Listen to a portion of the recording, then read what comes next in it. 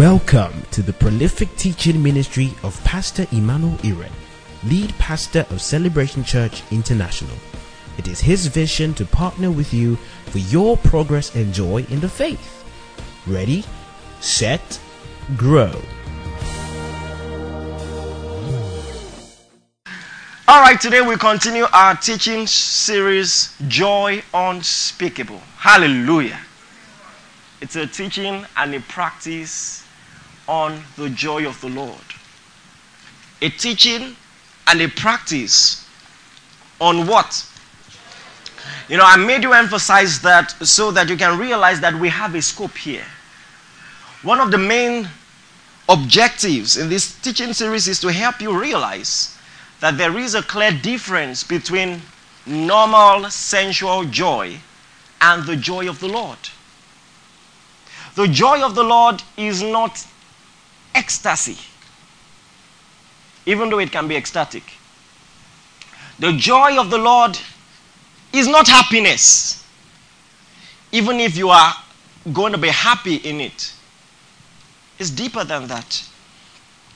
And if there were 2 marks or 2 points that will summarize what the joy of the Lord is to a believer, it will be this. And I want you to jot things down so that you can take things out.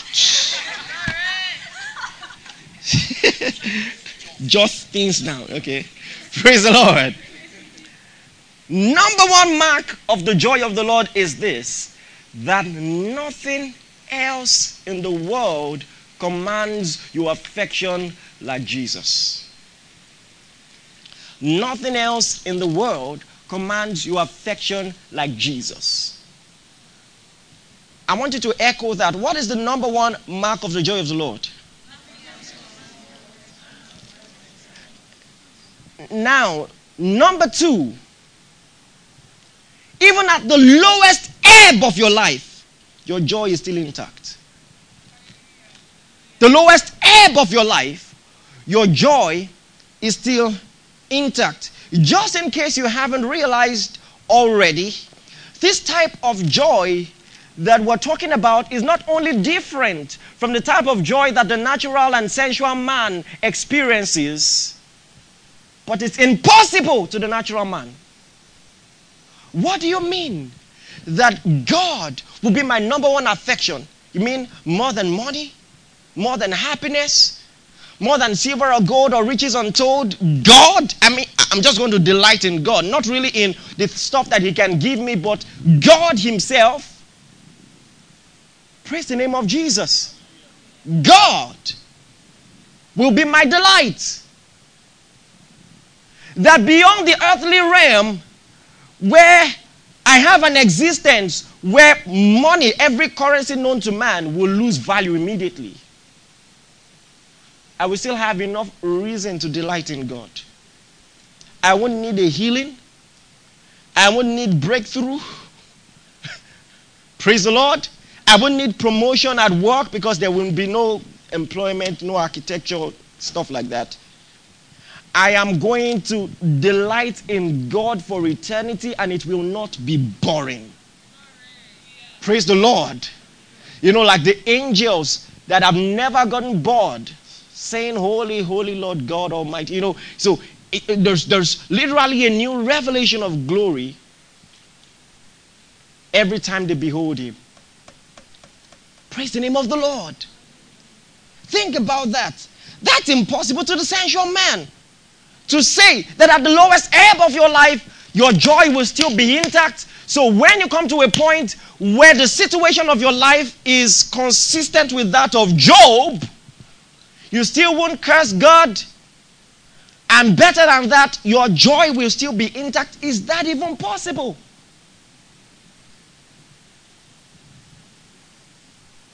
The biblical joy is a miracle. And that's the theme of the service today. Joy is a miracle. The joy of the Lord is a miracle. You can only have that joy by the miracle working power of God. Because it's a logical impossibility. Look at what the Bible says. In 1 Thessalonians chapter 5 verse 16. We're going to read from verse 16 and verse 18. 1 Thessalonians. Oh, thank you, Jesus. Glory to God. 1 Thessalonians chapter 5, verse 16, one of the shortest yet most powerful verses in the entire Bible. Everybody read 1 Thessalonians 5, 16 together. 1, 2, go. Read it again. You know, someone is having issues memorizing verses. You can start with verses like this. Jesus wept. Rejoice evermore. Good place to start, right? 1 Thessalonians 5 verse 16 says, rejoice evermore. Is this even possible? That consistently and perpetually joy will be my predisposition. Evermore. Just keep rejoicing. That's an instruction in the Word of God. That at every point in your life, at every station in your life, you should and must rejoice. And look at what he says next. In verse 18, he says, in everything, give thanks, for this is the will of God in Christ Jesus concerning you. Everybody read verse 18 together. 1, 2, go.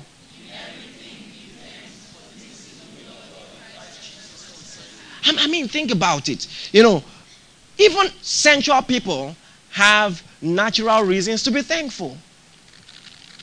You know, as a Barcelona fan, the fact that we beat Real Madrid twice in 72 hours, that's something to be thankful about. Yeah.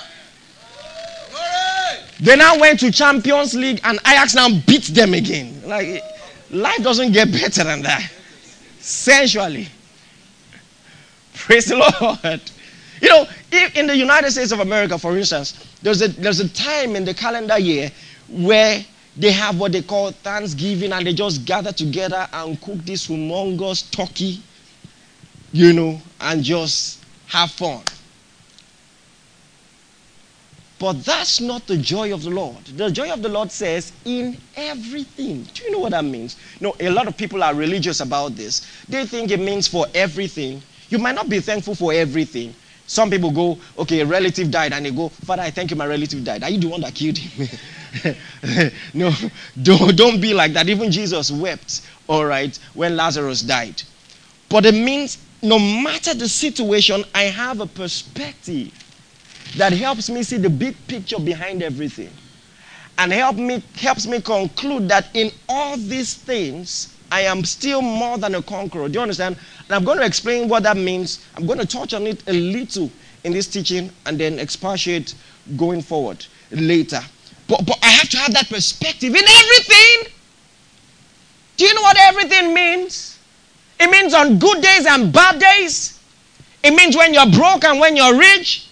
It means when you're happy and when you're sad. Everything, every time, every moment of your life.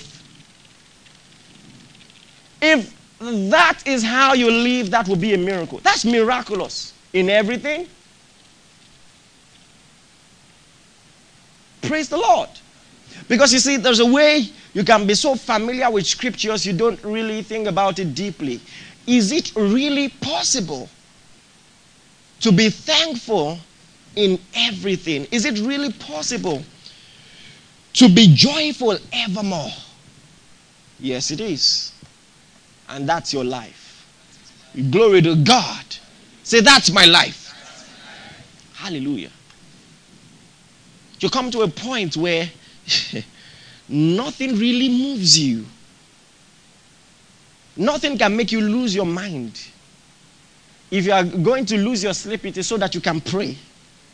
Do you understand? Yeah. But when I hear stories, you know, about some people. Okay, for instance, I heard about a guy who had investments and they were shipping the goods that he had purchased. And then the ship sank. The moment he heard it, he lost his mind. I mean, he just went nuts. Became crazy. And now, you know that we believe that there is favor in God and our steps are ordered and that he blesses us. But you don't really have the joy of the Lord until your foundation is stronger than the things that even your faith in God can bring. Hallelujah. That your joy is not in things. It's okay to be happy that you have stuff. But for those things to be the object of your satisfaction, that's idolatry. Praise the Lord. Say, in everything, in every situation, in every moment of my life, every season of my life, I'm going to be thankful. He tells you why. He says, because this is the will of God in Christ Jesus concerning you. Meaning, this is not something circumstantial. This is not something, you don't look for situations that warrant it naturally. So why should you be thankful? Because it's the will of God in Christ Jesus concerning you. So you see, this is different from what the world teaches. Motivational speakers teach on thanksgiving. They teach on joy. This is different. And you're about to realize just how different it is. Turn your Bibles, Galatians chapter 5.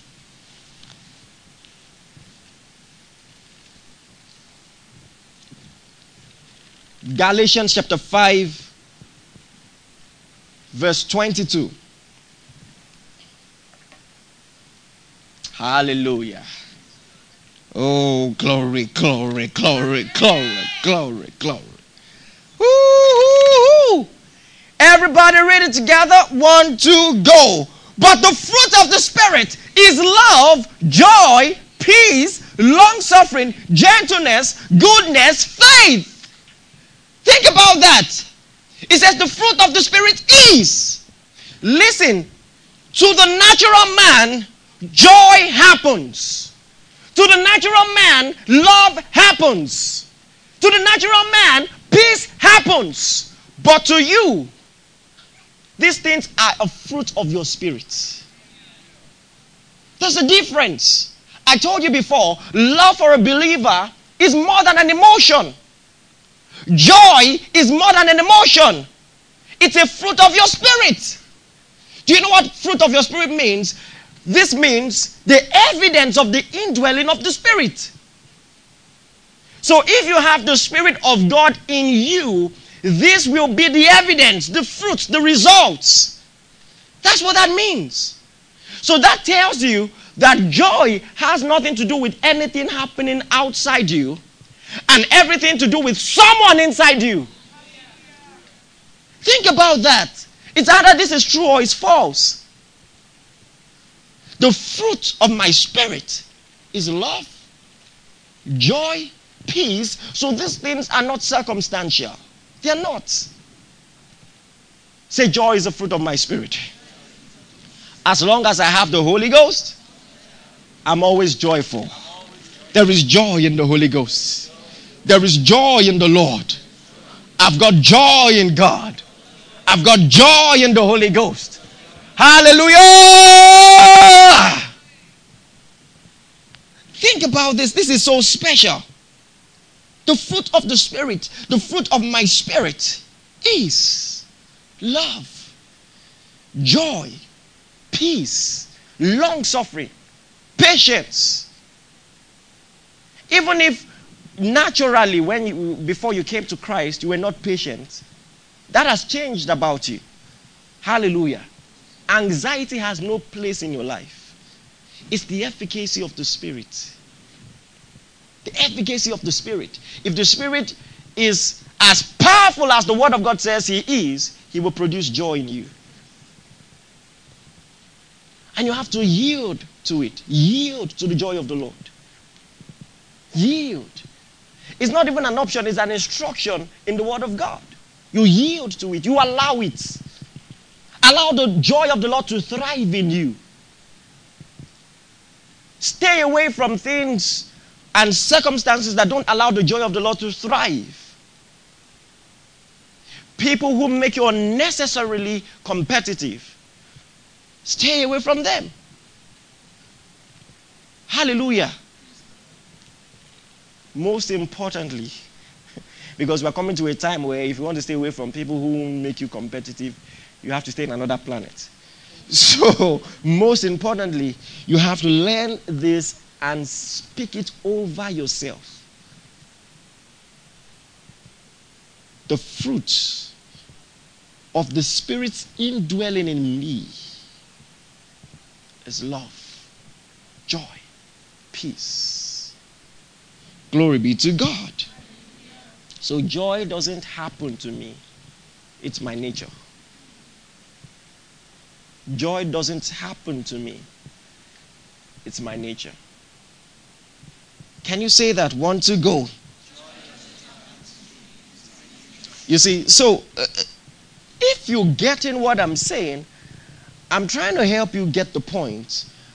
My job here is not to help you get hysterical or to work you up a frenzy.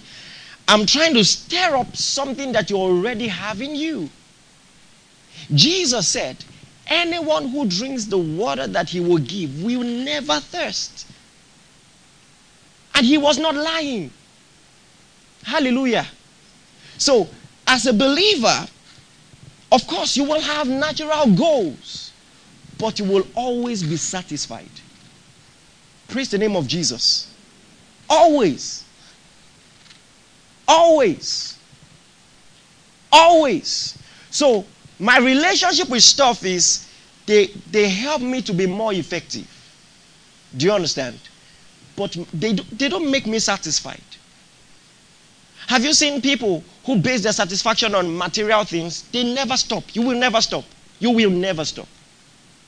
You will never stop. The moment is a rule in economics. The moment you satisfy all your desires, there will be new desires. Praise the Lord. So the only way to truly be happy is to take that power from stuff and put it on something more stable. Put it on Jesus the rock.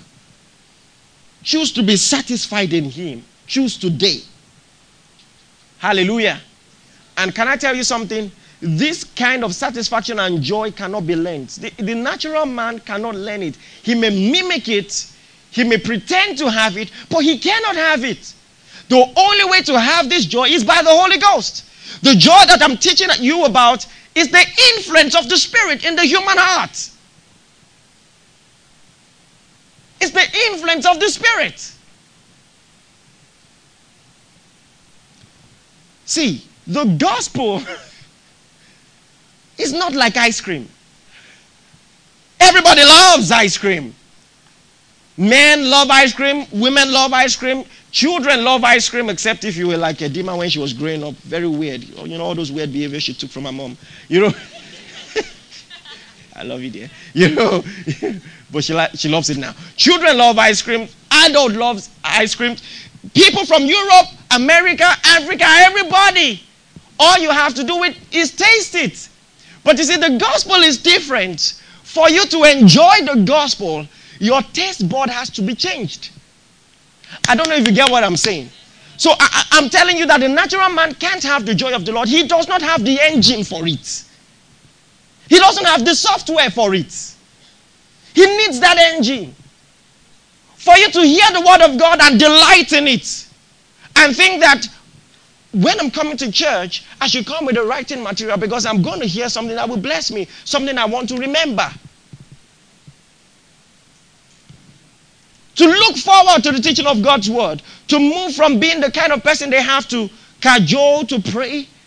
To being the person who is looking forward to the next prayer time. That's a miracle. A natural man does not have the engine for that.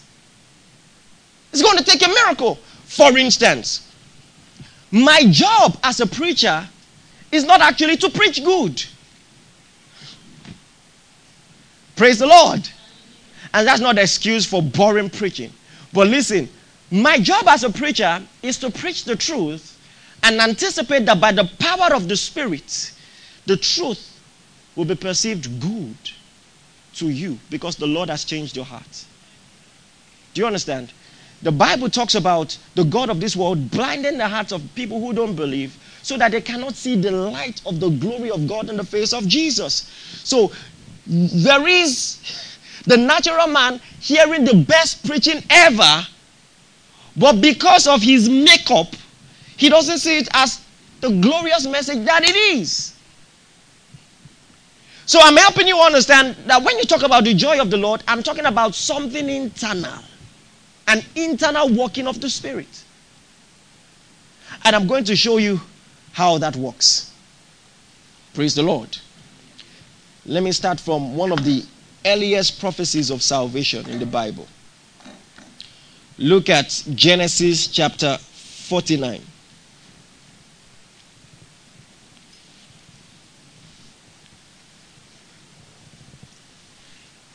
Genesis chapter 49. Verse 10. This is beautiful. What if I told you this is one of the most important verses in the entire Bible? You just need to understand it. Genesis 49 verse 10. It says, the scepter shall not depart from Judah, nor a lawgiver from between his feet. It says, until Shiloh come, unto him shall the gathering of the people be. Everybody read Genesis 49 verse 10 together. 1, 2, go.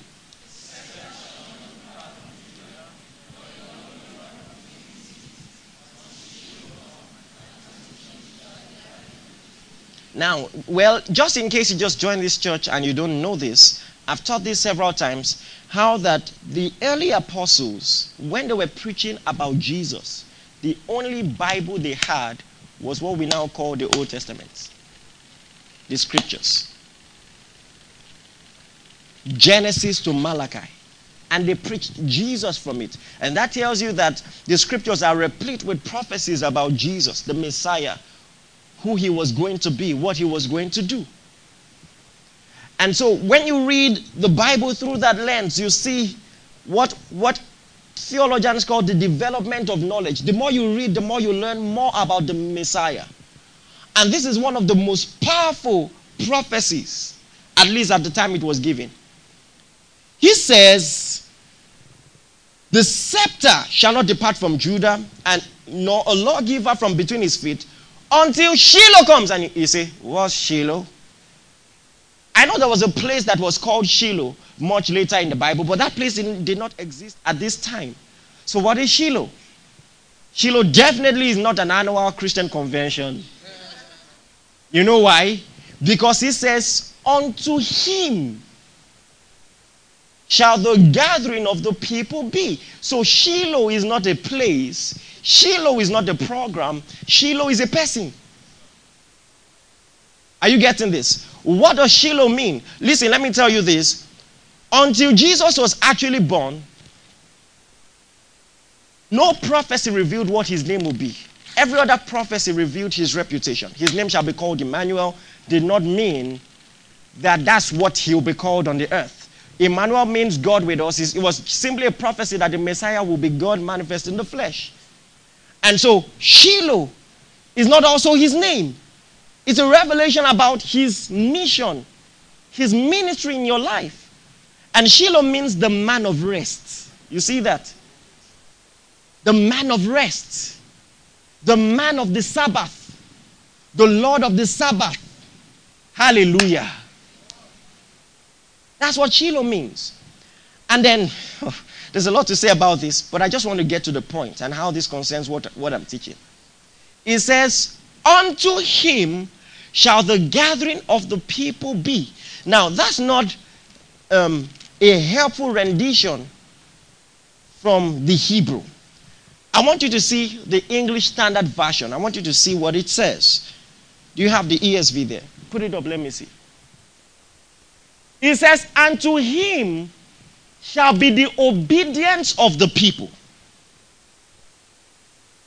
Some other translation says, to him will be the willful allegiance of the people.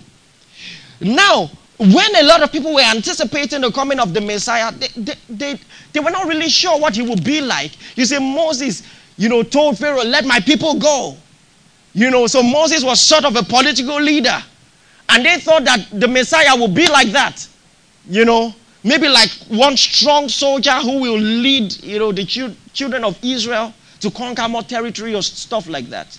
But the prophecy of the Messiah was that to him will be willful allegiance. Do you understand what I'm saying? So, this Messiah and his kingdom will be such that something is going to change in the hearts of the people that will make them willingly give heed to his precepts, give heed to his message, willingly. Ezekiel spoke about that too. In Ezekiel chapter 36 verse 26. It says, I will take away the stony heart out of your flesh. You see that? That's a re-engineering. And I will give you a heart of flesh. And I will put my spirit within you and cause you. I will make you walk in my statutes, and you will keep my judgments and do them. That's the ministry of Shiloh. Look at what Jeremiah 31:31 says. Jeremiah 31:31. Come on, are you learning anything? 31:33. Glory to God. It says, but this is the covenant that I will make with the house of Israel after those days, says the Lord. I will put my law in their minds. Can you listen? You need to understand the difference between the Old Testament and the New Testament. The Old Covenant and the New Covenant. The Old Covenant were do's and don'ts, rules and regulations. The New Covenant will be a regulator. Do you understand? Listen, a new principle at work in you. So now he says, this is the new covenant I will give you. And you're expecting, okay, before I said thou shalt not kill, but now, if you even, you expected updated instructions. But what did he say instead? He says, I will put my law where? In your minds. My principle in your minds. And write it in your heart, and I will be their God, and they shall be my people. Can you say willful allegiance? It gets better. Look at verse 34. It says, no more shall any man teach his neighbor, and every man his brother, saying, know the Lord. No one will need to cajole you. Willful allegiance. You will hear it. Moses had to command them, instruct them, monitor them. Have you disobeyed the law of God? But it says this time around, you're going to receive a new heart. It says no one will have to tell you, and this does not mean you will not be taught the word of God, but no one will have to command you and cajole you and persuade you. Know the Lord. It says, for all shall know the Lord, from the least to the greatest. Praise the name of Jesus. So, I said all that to say this. Delight is a very crucial mark of the influence of the Spirit of God. Because that's the prophecy of the Messiah. He will make you willing. There's another prophecy about him. He says, my people shall be willing in the day of his power. He will give them willing hearts. I can go on and on to show you prophecies in this direction. I will make them willing. And so, if as a child of God, you're not willing, you don't really love the word of God, you don't really like prayer, you don't even really like the fellowship with the brethren, you're on and off, it's either you've not been taught. And so what we now do is to put the mirror of God's word in front of you and say, this is who you are. Walk like you are. Walk like who you are. Or, God forbid, you're not even born again. Because he says, anyone who drinks of the water that I shall give, he will never thirst.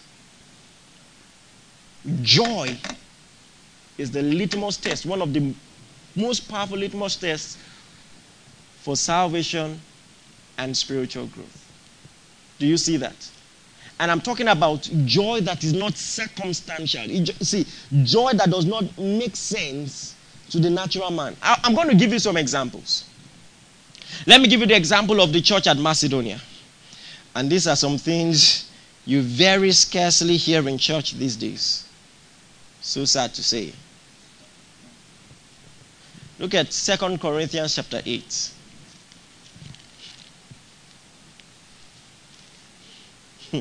This is one of the verses that prove that the wisdom of God is the foolishness of the natural man. I mean, this can make you flip. You're like, what are you saying? 2 Corinthians chapter 8 from verse 1, it says, moreover, brethren, we do you to wit of the grace of God bestowed on the churches of Macedonia, how that in great trial of affliction, how that in what? The abundance of their what? And their deep what?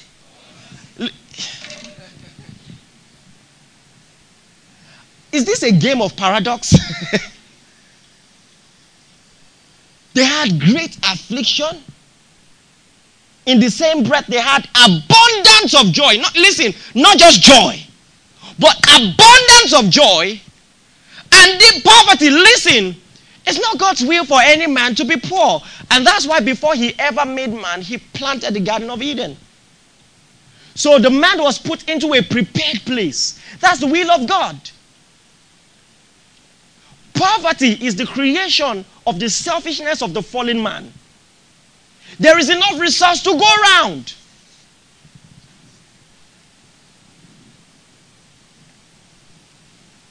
Hallelujah.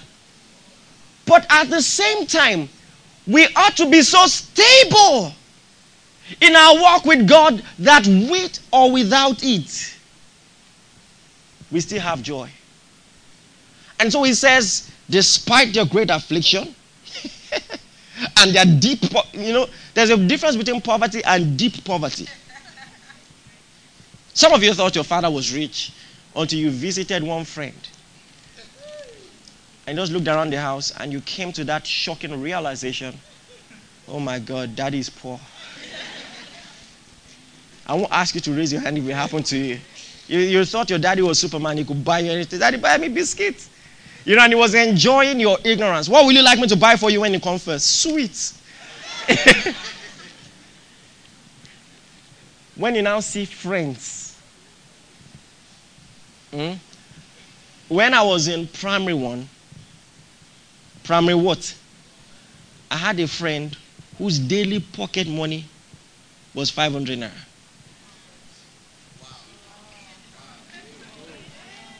So, and we used to go to school together. So, as he's going, he would say, sorry, give me a minute. He will buy digestive biscuits. You know the pack.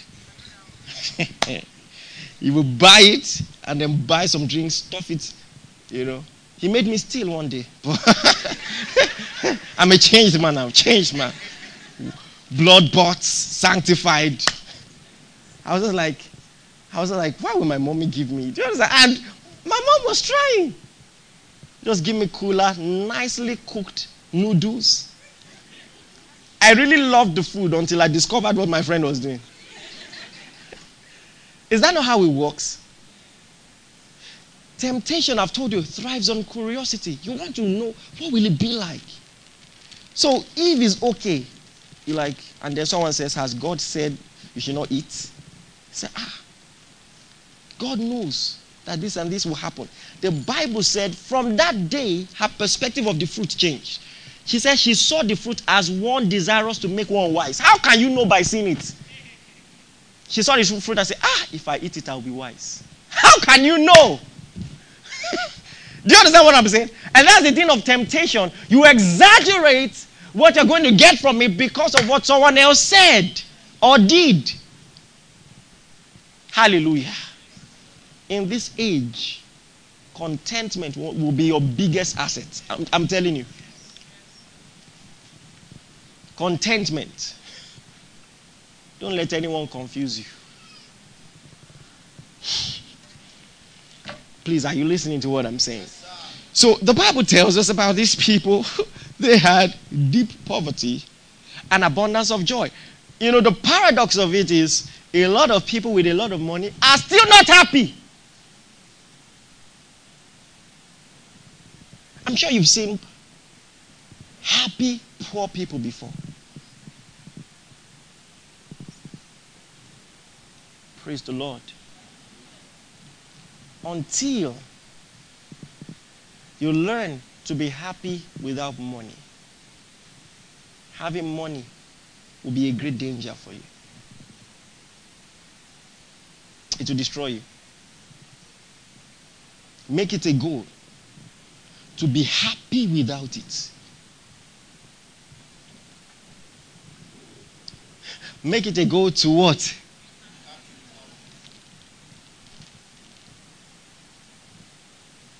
This is a very crucial teaching in the Word of God. This is a very important aspect of spiritual growth. That money has no hold. I've told you, and we're going to teach on this if we have time this month. Money is a spiritual stethoscope. Money. Listen, this is what Jesus said. He says, where a man's treasure is. What did he say? Can I tell you something? We can trace your priorities with your expenditure. We can trace without fail. I will tell you what matters to you. Just give me your expenditure for the last 1 year. It doesn't matter what you sing in church. Lord, you are more precious than silver. Hey, Lord, you are more costly than gold. Bring your expenditure. Hallelujah. Because a good number of us have not learned to put our money where our faith is. You see, putting God first in everything is a real concept. It's a biblical teaching. Hallelujah. Abundance of joy, deep poverty. Poverty. The joy of the Lord explained. Praise the Lord. You know, the Bible tells us about Joseph. I'm meant to have gone on from here, but I just want to make sure you get the point. Joseph was put on the stand as a slave boy about to be sold. And the Bible said about him, and he was a prosperous man. A slave boy. It's either that's a mistake or there is another type of prosperity that is not often spoken of. A slave boy on the stand, about to be auctioned out, and the Bible says he was prosperous. He had nothing at the time. When you were about to be auctioned to slavery, even your clothes will be taken so that they will see how healthy you are. And then he, even without a cloth on his back, the Bible says he was prosperous. Praise the name of Jesus. Say, that's my life. Glory be to God. Let me give you another example. In Acts chapter 5, the Bible tells us, did I say Acts chapter 5? Give me a second. Glory, glory, glory.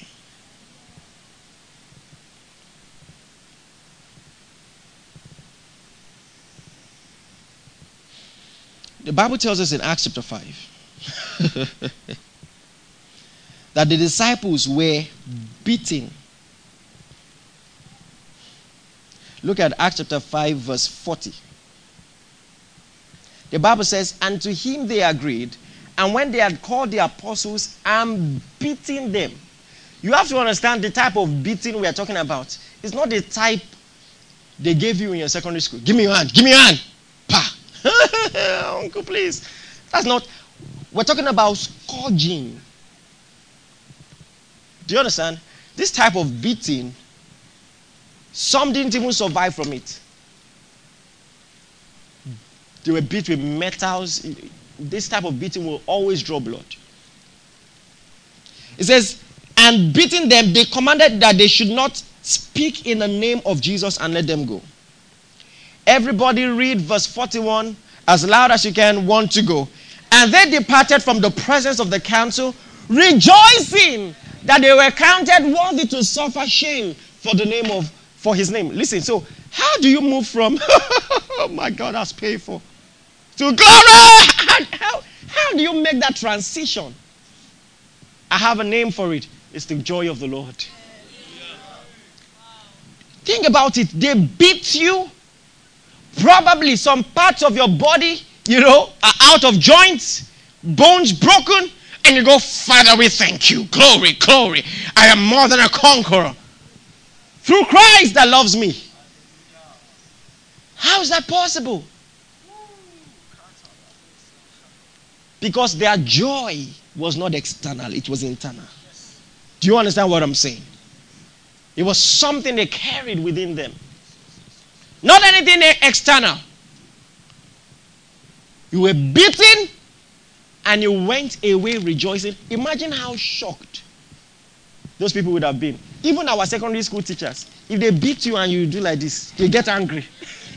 Have you noticed? They say, hey, come. Big boy. If you went to a school as crazy as mine, you better pretend you are crying. There was this wicked teacher. Hey, my God. I did something, I knew I was in trouble, so I prepared. I cut jeans to short knicker. And I wore it. When he flogged me, he had bah. Head bo. He said, ah. He was shocked. Praise the Lord. Glory to God. So imagine how shocked those guys would have been. Flog them and saw the guys go, "Woo! Glory! Thank you, Daddy. It's a privilege. It's a privilege." Listen. Let me tell you the summary of what I'm saying. Look at 1 Corinthians chapter 1, verse 18. 1 Corinthians. You know what it says? It says, for the preaching of the cross is to them that perish foolishness. But unto us who are saved, it is the power of God. Everybody read that together. 1 to go.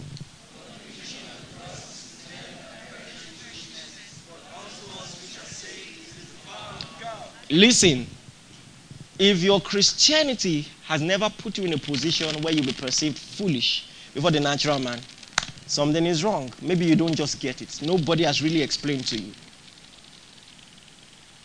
But these guys were perceived foolish. We flogged you out. You're rejoicing. I'm confused. I don't really know. What's happening?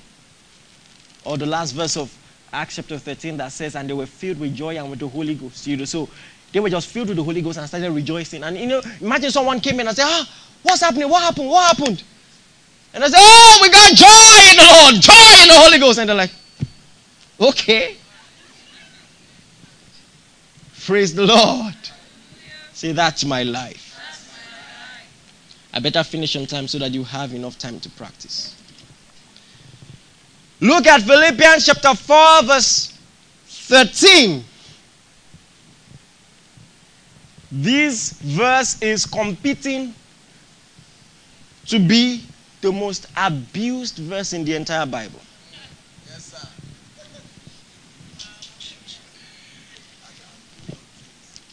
It has suffered a lot of torture. Some people use it for exam, use it for the gym, use it for all sorts of things. Hallelujah. But if you take text out of context, it makes you a con.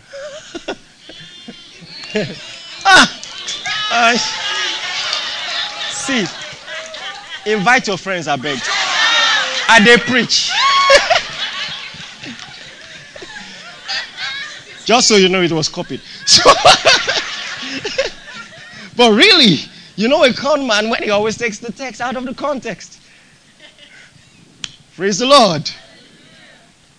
Philippians 4:13 says, I can do all things through Christ which strengthened me. You know, a popular joke in hermeneutics or in Bible theology is a joke about a guy. You know, some people, like some of you, when you want to read your Bible, you just take the Bible and say, Father, anywhere I open, you are speaking to me. I hope you've outgrown that rubbish. And say, this guy just opened. I say, and Judas went and hung himself. I said, no, Lord, no, you can't possibly be telling me no. So he said, Lord, this time around, I'm going to open. He spoke in tongues a little. Open. Go and do likewise. Say, no, Lord. Read the context. The Bible is a compendium of many voices. Even some statements the devil made are inside. So strictly speaking, you can't call the Bible the Word of God. You read the Bible to know the Word of God. There's a difference. So you have to rightly divide. This is not a teaching on hermeneutics, but you have to realize that when Satan tempted Jesus, he quoted scripture. He said, jump down from the pinnacle of the temple, for it is written. So some people, they go about Bible theology like Satan. They just speak without understanding the context. Hallelujah. Don't let me get started on examples. But now let's read verse 12. You have to understand what is happening. A missionary named Paul is writing to the church at Philippi. They were partnering with him financially, and for some reason they stopped. And after a while they started again. And so he says, well, it's not really a problem. I am thankful that you started again, but it doesn't make any difference if you start or if you stop. He tells them why. He says, for I know both how to be abased and I know how to abound. Everywhere and in all things I am instructed both to be full and to be hungry, to abound and to suffer need. I can do all things. So do all things means if my faith in Christ puts me in a condition where I am persecuted, I can take it. If my faith in Christ brings plenty, I can take it. I can do all things. He's telling you every responsibility that the Christian faith brings, I can take it. I can do all things. Because Christ is worth to me more than all things. That's what he's saying. I've learned to be hungry. I've learned to enjoy plenty. Praise the name of Jesus. If you don't know this as a pastor, you will sing. I remember, I think I've mentioned it once, how I traveled years ago with Pastor K. To minister somewhere, we lodged in a hotel for days, talk about transportation cost and everything, preach miracles, plenty, and everything. And then when we're done, no one communicated to me, And you know what you're saying? Bye-bye. Bye-bye, you. Bye-bye, you. So, I'm going. No, but of course, we didn't do that. But as we were going, only one person just came and said, Pastor, you blessed me. I can't even explain how you blessed me. Just take this seat. I said, thank you. I opened it. It was 500 naira. I said, wow, praise God. Hallelujah. And then you go to some places, because you are not sure where the money is coming from, you can't take the seed. I have a friend. He went to preach for a pastor who is also a politician. And then the guy, small sermon, small charge, gave him 10 million. I told the man, I can't take it. Praise the Lord. So that when they are looking for people, they will not come and lift you as you are preaching. Preaching what sermon, EFCC will just carry you. Yeah? I've heard they've carried people like that, but as they were preaching, just carry the streets. Hallelujah! Listen, this is the revelation of the joy of God. I can do all things through Christ that strengthens me. Meaning no situation will change the condition of my heart. Plenty or lack. Hallelujah. Strength or weakness. I can do all things through Christ which strengthens me. My strength does not come from a good car, does not come from the money in my bank account, does not come from... Do you understand what I'm saying? Listen, I have my values founded in the Word of God. Money does not show me who to honor. Some people will see people who are old enough to be their parents, but because they are drivers, we'll talk to them anyhow. And we'll see people who are young enough to be their children and greet them like this because of money. Praise the Lord. Listen, there's nothing wrong in honoring honorable people. Okay? If you like, don't greet your boss at work and say because I preached to you. You're on your own. Do you understand? But learn to honor people. Don't be ruled by your senses. And when you find yourself in that situation, Grow up. Don't be the kind of person, when you have money, you are happy. When you don't have money, you are sad. We can use your behavior to monitor your bank account. He's broke. Because everything will shake. Even your handshake is weak and humble. Well, sir. Hallelujah. Be strong in the Lord.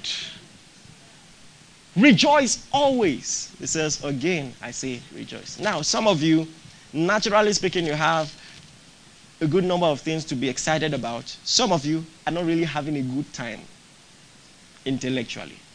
But you're going to practice that your joy is in God today. Hallelujah. And you're going to stand to your feet right now. And you're just going to give him praise for the next full minute. And just tell him he is good and his mercies endure forever. And praise him for who he is and who you are in him. And you're going to do that rejoicing. Can I tell you something? Football must not get your loudest shout in life. It must not. It must not get your best behavior. That behavior belongs to God. So are you ready now? Those of you in the gallery, are you ready? I want to hear your voice. Are you ready? So everybody are going to rejoice. Hallelujah. We have an overflow today. Are you ready? Don't worry. We're going to create more space. Hallelujah. So rejoice in the Lord right now. Thank you for listening. We are sure that you have been blessed. For inquiries, reach us on our helpline 0809 996 7000. Blessings.